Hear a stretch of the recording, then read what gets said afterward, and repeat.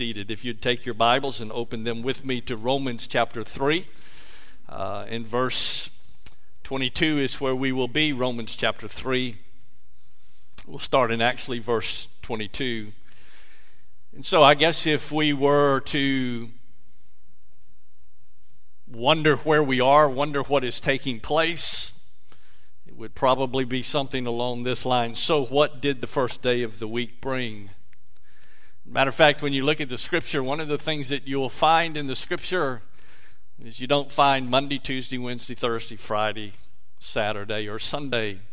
What you find in the Scripture is you have the Sabbath, and then you have the first day after the Sabbath, or 3 days, or it's always in days. It's never given actual designations as we do today. But according to the gospel writers, it was on the first day of the week. The Sabbath had ended, and so the first day of the week, we know, of course, that Jesus Christ rose from the dead.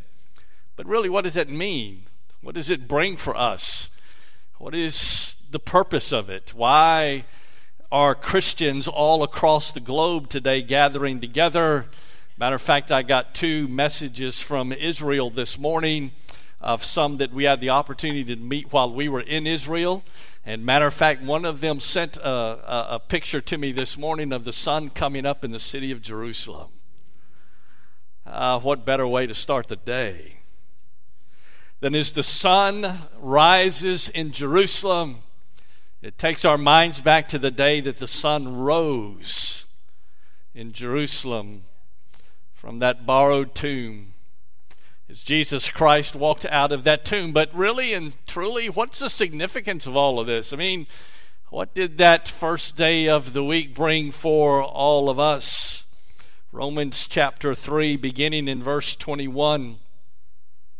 I want you to notice with me as Paul writing to the believers in the church at Rome, and notice what he wrote. He says, "But now apart from the law, the righteousness of God has been manifested, being witnessed by the law and the prophets, even the righteousness of God through faith in Jesus Christ, for all of those who believe. There is no distinction." Now at this point, there is no difference between the Jew or the Greek or Gentile. Everyone stands on the same footing. For all of us in this building this morning, we all stand on the same footing. There is no difference between any of us when it comes to our standing before a holy God. And so Paul goes on to write in verse 23, he says, "For all have sinned and fall short of the glory of God." It's an interesting phrase.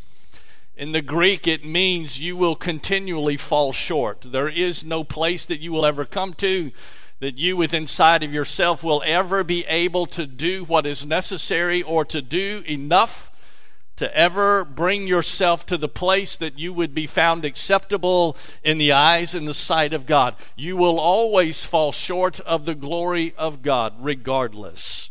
But then we come to verse 24. And here comes the good news about the first day of the week. Being justified. In other words, to be made right. To be made just.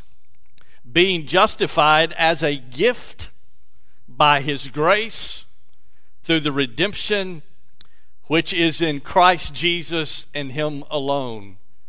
There is no other name under heaven given among men whereby you must be saved other than Jesus Christ Himself. John chapter 14 and verse number 6, Jesus said very plainly and very clearly, "I am the way, the truth, and the life. No man comes to the Father except by me." That's the only way that you will get there. And so what we're gathered here today to celebrate is the resurrection of Jesus Christ, the free gift of grace that came as a result of that because of the mercy and the love of God Himself. You know, in view of man's sin, God provided the only sacrifice that could take away sin. The other sacrifices that had been offered before, according to the law, had no other ability than just as a mere covering of that sin. Every year it had to be atoned for. Every year the high priest had to go into the holy place. Every year the high priest had to go and offer a sacrifice because it brought every year a remembrance of sin. It was never completely removed.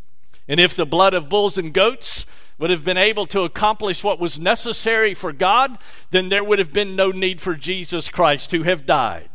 But when Jesus Christ, the Lamb of God, the perfect Lamb of God, died on the cross of Calvary, sin was paid for once and for all. There remaineth no more sacrifice for sin. Jesus Christ paid the ultimate price, and he is now seated at the right hand of the Father today, making an intercession on our behalf, and thus sin has been removed as far as the east is from the west. And you ready for this? Never to be remembered anymore. The problem of how a holy God can receive into his presence those who by nature are unholy was solved. It was taken care of.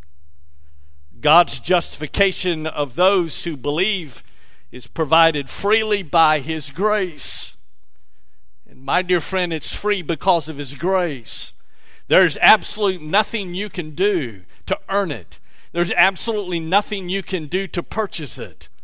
One of the things that we need to understand is this, that the gift of grace is just that. It is a gift of grace. It's unmerited favor of God himself, of which you and I have absolutely no ability or capability to ever take care of within ourselves. And God, knowing that, took care of what was necessary on our behalf.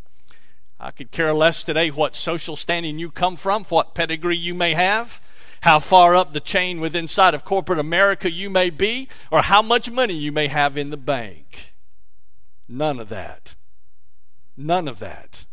is going to get you in your life what you need, and that is the peace that comes from knowing Jesus Christ is your personal Savior.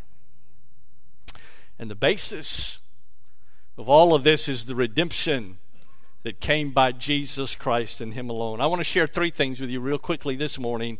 What did the first day of the week bring? Well, the first one brought an empty tomb. We celebrate that. And let me say this to you this morning as well. It is a fact. Matter of fact, several well-known atheists have already written to this.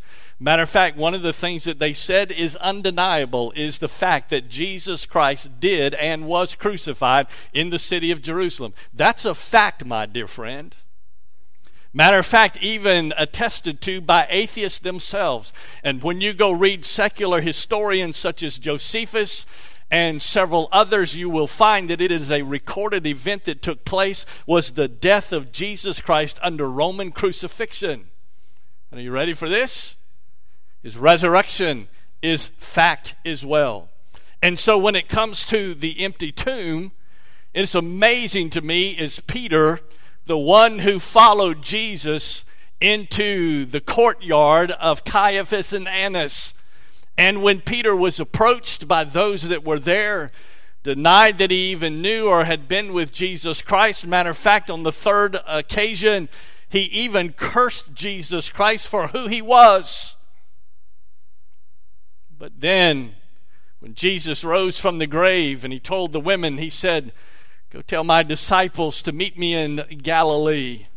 And he said, "Oh, by the way, tell Peter also." Tell Peter also. Well, Peter wrote about the resurrection of Jesus Christ. And so if you'd take your Bibles and turn with me to 1 Peter chapter 3. And we're going to start in verse number 3. 1 Peter chapter 1, I should say. 1 Peter chapter 1, we'll start in verse number 3. 1 Peter chapter 1 and verse 3. And here's what Peter wrote. He said, "Blessed be the God and Father of our Lord Jesus Christ, who according to his great mercy." Now, this is the same Peter who in the courtyard of Caiaphas and Annas, had cursed that he even knew Jesus. But now notice as he writes, it's caused us to be born again to a living hope through the resurrection of Jesus Christ from the dead, to obtain an inheritance which is imperishable and undefiled and will not fade away, reserved in heaven for you, who are protected by the power of God through faith for salvation ready to be revealed in the last time by the resurrection of Jesus Christ. Peter says that we have been born again into a living hope. And my dear friend, because of the empty tomb today, we don't have a dead hope. We have a living hope because Jesus Christ is alive today, seated at the right hand of the Father, making intercession on our behalf, is our high priest. That's what the first day of the week brought. And that's what we have. On that first day of the week is Peter. And as they made their way to that tomb, and as they dealt with the emptiness of that tomb, and then as you come to the book of Acts, in the book of Acts, as Peter stands to preach on the day of Pentecost, take and turn with me to Acts chapter number 2 and verse 22. Acts chapter 2 and verse 22. And I want you to notice with me as Peter, as he stands to preach on the day of Pentecost, and as he makes it very clear, Acts chapter 2, beginning in verse 22, and I want you to notice, as Luke records this for us, in the words of Peter, men of Israel, listen to these words. Jesus the Nazarene, a man attested to you by God with miracles and wonders and signs, which God performed through him in your midst, just as you yourselves know.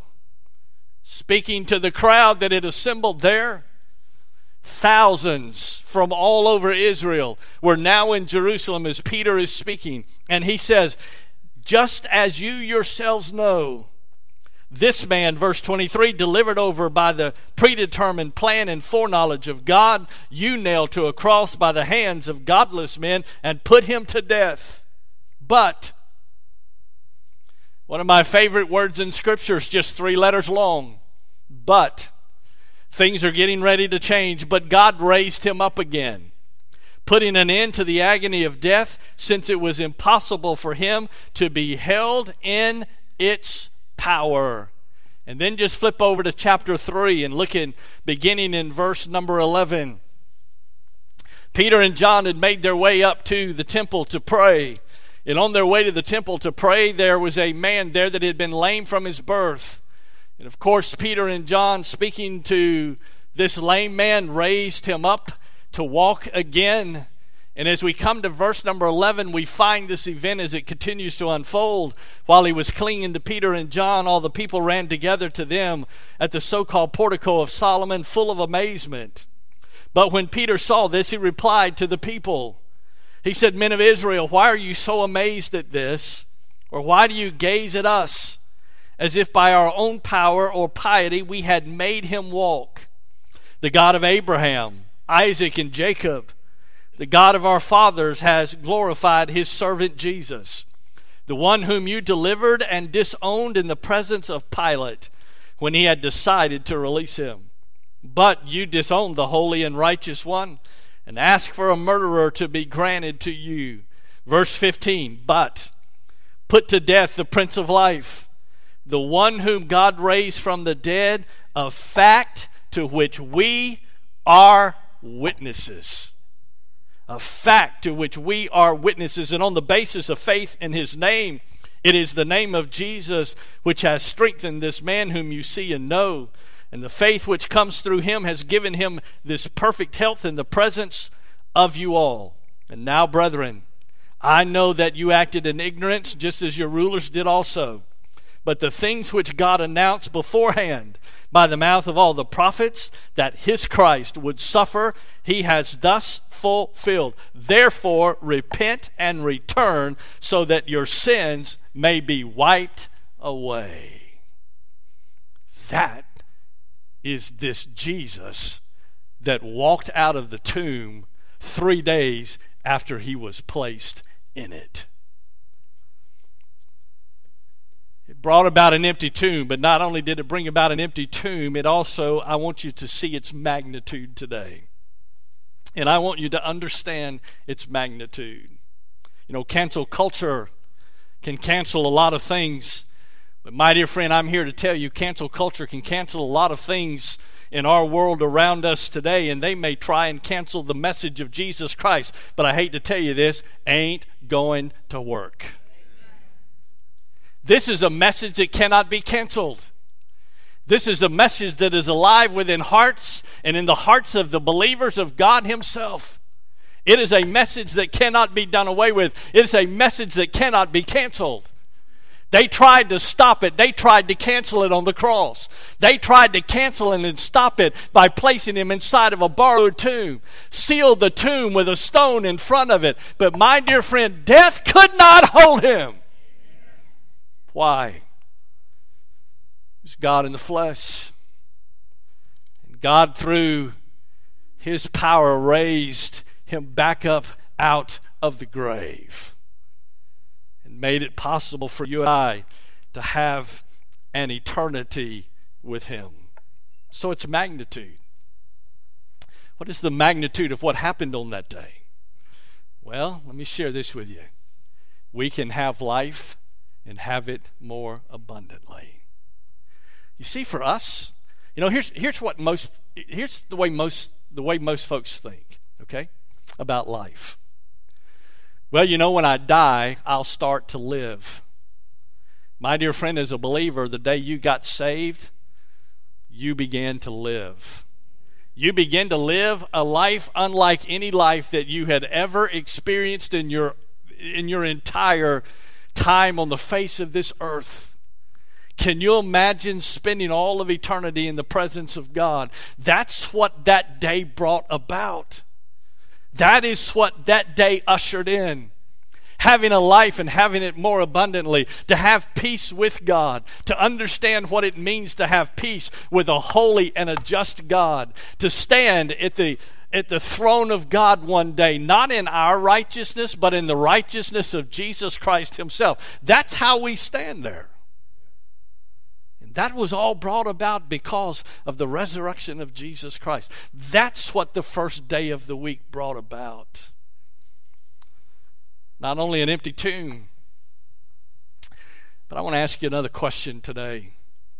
Have you ever just stopped and considered how great a love that the Father bestowed upon you and I? Have you ever thought about that? And I'm not talking about a love like we see here in this earthly life that we live, that is tainted and sometimes messed up, and sometimes it's a love that just doesn't make any sense, and sometimes we speak real quickly how much we love someone, but our action does not show, nor does it back it up.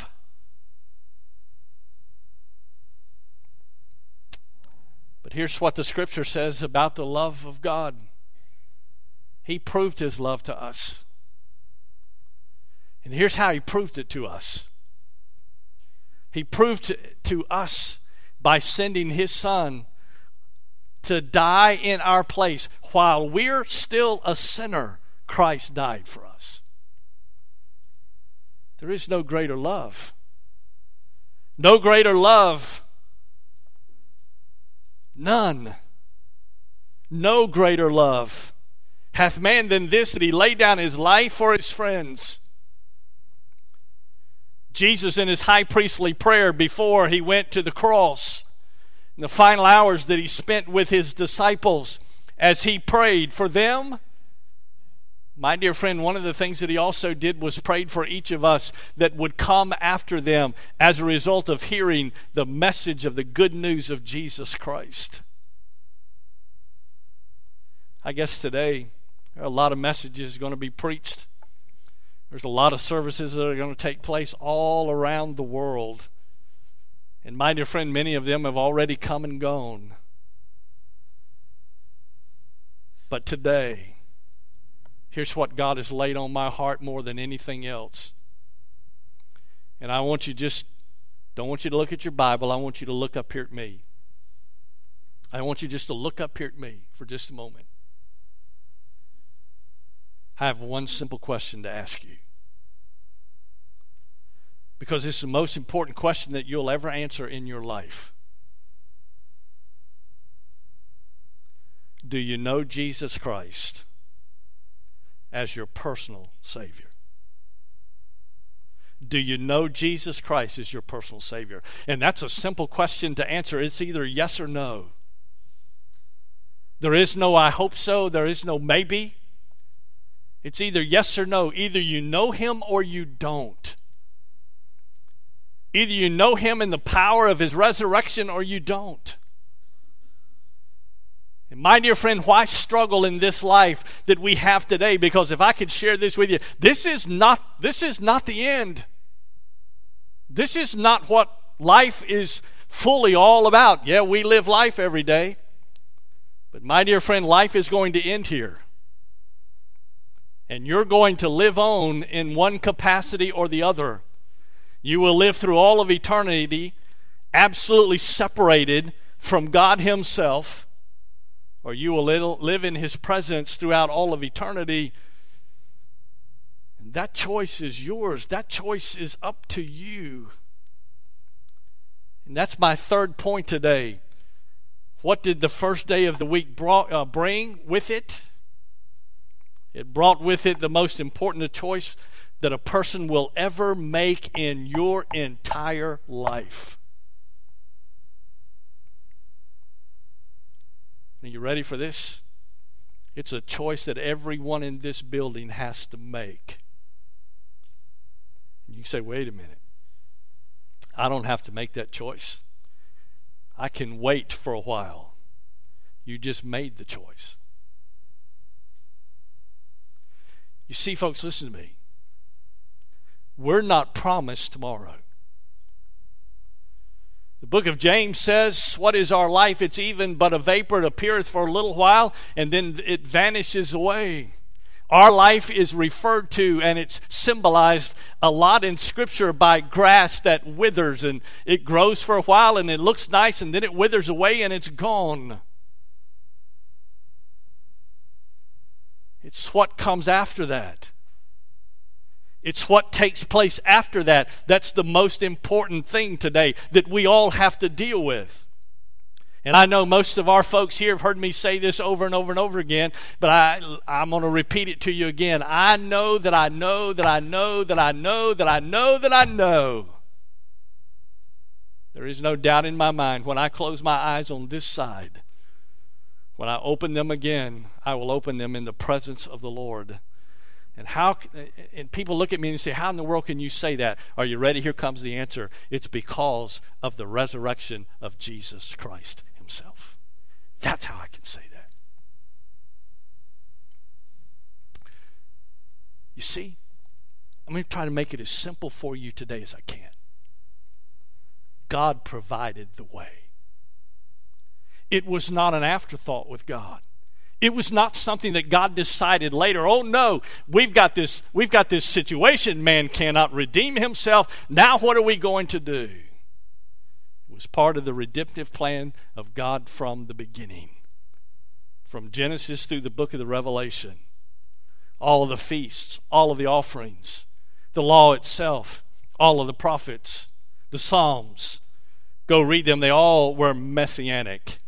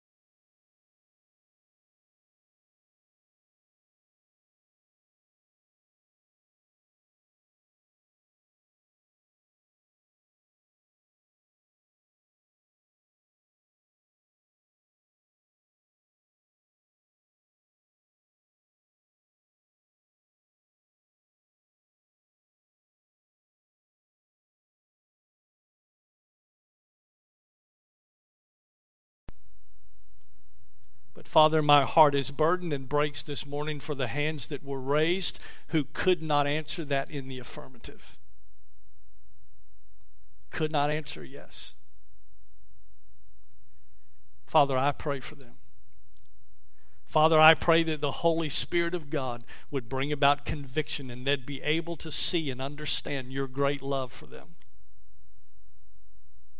And Father, understanding your great love for them, they would understand and realize that as a sinner standing before a holy God, that repentance must take place first.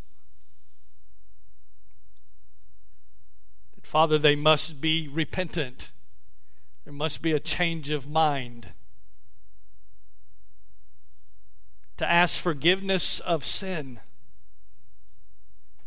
And then to place their trust and faith in the finished work of Jesus Christ. And Father, you said,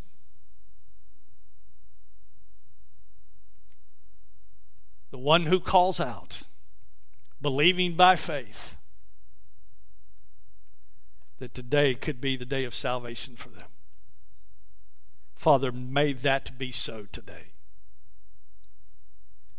And so, Father, as we sing this well-known song that is known around the world, Father, may today it be more special in our lives as a believer when we consider what the first day of the week brought after that Sabbath. As you walked forth out of the tomb.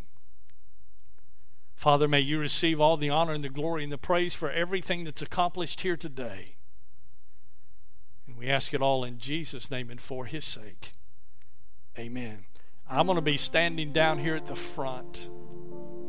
If God has spoken to your heart, there are seats down here that are vacant and open.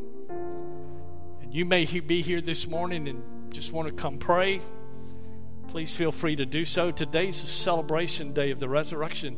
And if you're here today and you want Jesus Christ to be a part of your heart and life, I'm going to be down here at the front. I'd love to talk with you. But here's the pew, I say the pews. I've said pews for so long, okay? All the chairs that are here. Let's think about the words, amazing grace, how sweet the sound. Oh, so sweet. Saved a wretch like me. I once was lost, but now I'm found, was blind, but now I see. 'Twas grace that taught my heart to fear. As we sing